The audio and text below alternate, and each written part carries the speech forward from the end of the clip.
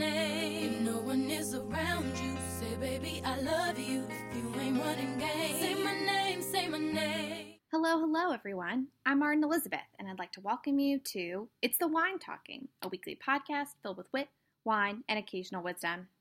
To accompany this week's episode, I'm drinking a wine from Berry Estates.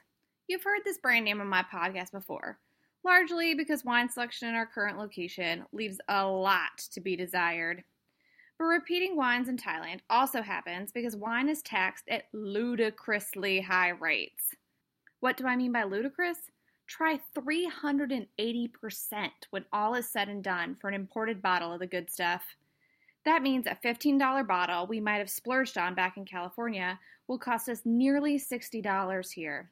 And that's before stores dial up their prices for unsuspecting tourists who haven't quite figured out the currency conversion. Now, let's return to the wine at hand. I'm back to bin 999, whatever that means, from Berry Estates. It's a dry red wine, variety, as usual, unknown, that doesn't offend my palate and only sets me back 310 baht, or around $8.50. It's this, local beer, or equally overpriced Jack Daniels, and so I clutch Australians' version of $2 Chuck Close, grateful they had more than White Zinfandel at the local convenience store. Today, we're kicking off a new series, Lies I Tell While Traveling. But before we get to this week's lie, you should know that I take honesty very seriously. Oh, everyone says that, you say? Well, they're lying to you. Growing up, I didn't lie to my parents, and if I did something wrong that they were not likely to discover on their own, I'd feel so guilty about it that I'd confess my mistake and willingly accept the punishment any normal child could have avoided. I recall cheating on tests only twice in my entire academic career, on just one question in each instance, when I'd let my eyes wander to another student's paper and convince myself that I'd known the answer already. Who knows if that was, in fact, the truth, but I felt bad about it almost instantly. Many of you may have done this and felt the same way. No one's perfect, but a regular human would probably convince themselves that they would have gotten the answer eventually and promise, to themselves, in private, that next time they'd keep their eyes on their own paper. But not honest Arden! On the next test for each class, I made sure to choose a question of equal value that I definitely knew the answer to. And then I got it wrong. On purpose. That's what a commitment to honesty looks like. I also probably admitted this to my parents for additional punishment. Fast forward to today, I work as an independent contractor, charging clients by the hour for work I complete each month. Many freelancers bill more hours than they work since clients can rarely prove otherwise. Admittedly, I too round my monthly totals to the nearest half hour, because billing by minutes is the definition of insanity. It's been suggested to me more than once that I don't need to be so precise, that companies expect freelancers to inflate their hours, that it's okay to make a few extra bucks off the man. But it's not okay for me. Being honest is far too important.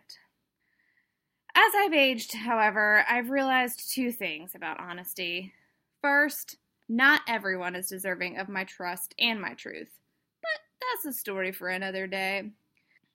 Secondly, sometimes a white lie makes everyone's lives a little bit easier, a little bit more comfortable, a little bit more pleasant. Now, I'm not saying people should go living fake lives, hiding their true feelings, or keeping secrets from their loved ones. I'm just saying that leaving out a small detail, adding a positive spin, or putting off the truth doesn't always warrant the pains of guilt that a younger, honest Arden would have been tortured by. With nearly 3 decades of life behind me, I have finally decided that sometimes it's okay to fib a little. Which brings us to the first white lie that has become commonplace during my travels. Nice to meet you. My name is Rebecca. If you know me in the real world or have paid any attention to this podcast, you probably are aware that my name isn't Rebecca. It's Arden. Now, I want to be clear. I love my name. In fact, you might say I'm a little obsessed with it. I don't know what you wrote essays about in your college applications, but for a few schools I applied to, there was an open-ended prompt where you could share whatever you wanted in 500 words. I wrote about my name because when you have an unusual, memorable name, you have two options. Either try and sneak back quietly into the corner while no one will notice you, or embrace your name fame and use it to your advantage. As a girl who started a podcast for people to listen to her talk about basically nothing, you can imagine which camp I fall into. That essay was obviously baller because I got into every school I applied to. Sorry, not sorry. Also, when I walked in for an interview at one school, I was greeted with, "Oh, you wrote that essay about your name." So it was a completely brilliant move. But the problem with the name Arden is that it's hard enough to explain to people when English is their first language. Believe me, my boyfriend called me Aiden several times when we first met, though he swears it was only twice. Back in the States, I often rely on saying, "It's like garden without the G," which, incidentally, will probably be the title of my first book. But in a world where American-born and bred baristas write argon, like the chemical element, on my coffee cup, I have learned that sometimes it pays to have an alias. I've toyed with a few pseudonyms throughout my life. There's the obvious one, Elizabeth, my middle name. But frankly, that's just too many syllables, and it took me longer than it should have to learn how to spell it. Laura, my aunt's name, is also a good option. We look so alike that our family gets us and our names confused. Though really, if I'm choosing a name I'm familiar with, it usually came out as Arlara or Larden, which aren't great. There's Carol, my mom's name. While I didn't call my mom by her first name, that would be weird. I did frequently make phone calls on her behalf, pretending, at her request, that it was actually Carol making the call. Because when you raise a child who loves to run her mouth as much as I did, you might as well use her to your advantage. "Hi, this is Carol, calling to let you know that my son won't make it to soccer practice." Or, "Oh, hello, I'm calling about my car insurance bill. There's an unusual charge that I'd like to have removed." I had all her account information in front of me. I knew her birth date, social security number, and her mother's maiden name, which neither of us know how to spell, so it was an authentic replacement. Our voices at the time sounded enough alike that I could say, "I'm sorry, could you hold on for just a moment?" Then I could tell my mom what was going on and pass her the phone. Yes, you must be thinking, I was a very helpful child. And no, I did not take advantage of my imitation skills and knowledge of my mother's personal details. Were you not listening when I explained my commitment to honesty? Alas, I digress. I didn't choose any of these familiar names for my travels around the world. The name I chose came from my 5 years in San Francisco and a fateful Craigslist apartment hunt that landed me in a great group of friends. A group that happened to include two wonderful ladies named Rebecca. Rebecca number one, or Becca as we tend to call her, is the centrifugal force by which our social group stays together. When anyone asks you how you met someone else in the group, the answer is always Becca. When telling the story of how I met Miles, Becca is prominently featured. She is a super connector amongst super connectors who loves the color salmon and anything that sparkles. So naturally, we bonded over a glittery teal nail polish I was wearing the first day we met. After I told her the polish was called Trophy Wife, our friendship was sealed. Rebecca number two, or namesake as she has been bequeathed by the Becca Mafia, was also new to the group when I moved to San Francisco. We bonded while sharing a plate at a packed dinner party, because if you learned one thing from our last episode, it's that Mama loves to eat, and patience is a virtue neither of us has when it comes to food. Rebecca is also the only friend to make a special trip to visit me during our 10 months of travel. If friendship was a race, she'd be winning, which suits her competitive spirit perfectly. And so you can see why the name Rebecca would be so appealing. These are my people.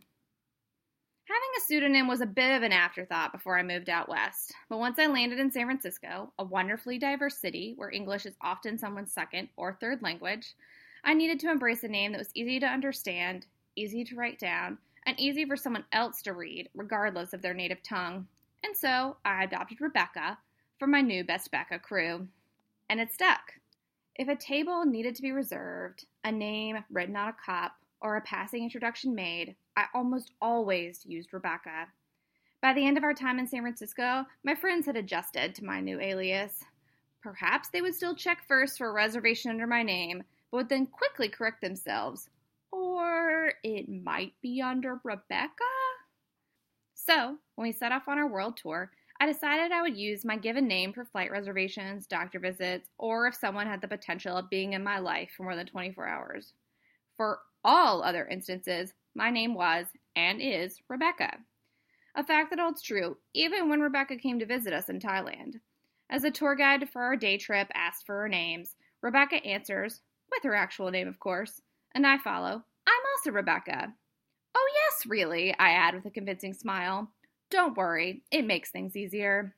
And it really does. Language barriers in a foreign country are difficult enough without you throwing obscure names and sounds like R into the mix that confuse people's brains and their tongues. And this small lie makes a lot of people's lives easier. The Thai clerk at the ferry counter, the Colombian cashier at our favorite coffee shop, the man from South Korea on our diving boat, and me. Small, day-to-day interactions become smoother and more interesting when I don't need to spend the first 5 minutes of every conversation explaining my name, spelling it out, and convincing them that it's a weird name, even in America. Because these people aren't reading my college application. Them remembering my name months from now and connecting with my accomplishments isn't important. As this typical lazy American who's only bothered to learn the tiniest bit of one other language, I appreciate so much that they're speaking English to me, however basic it may be. I certainly don't want my unusual name to scare them off from a deeper conversation or from practicing a language much more bravely than I that they want to get better at. And so the fib continues. It's nice to meet you. My name's Rebecca. And then we can move on to a much more rewarding conversation. All it took was a little white lie. Thanks for listening to this week's episode of It's the Wine Talking. This was the first part in our series, Lies I Tell While Traveling. We may continue this series next week, or we may not. This is my podcast. I do what I want. Either way, make sure you subscribe so you don't miss your next dose of wit, wine, and occasional wisdom. And if you like what you're hearing, leave a quick review on iTunes or share this podcast with a friend. Thanks for listening. Cheers.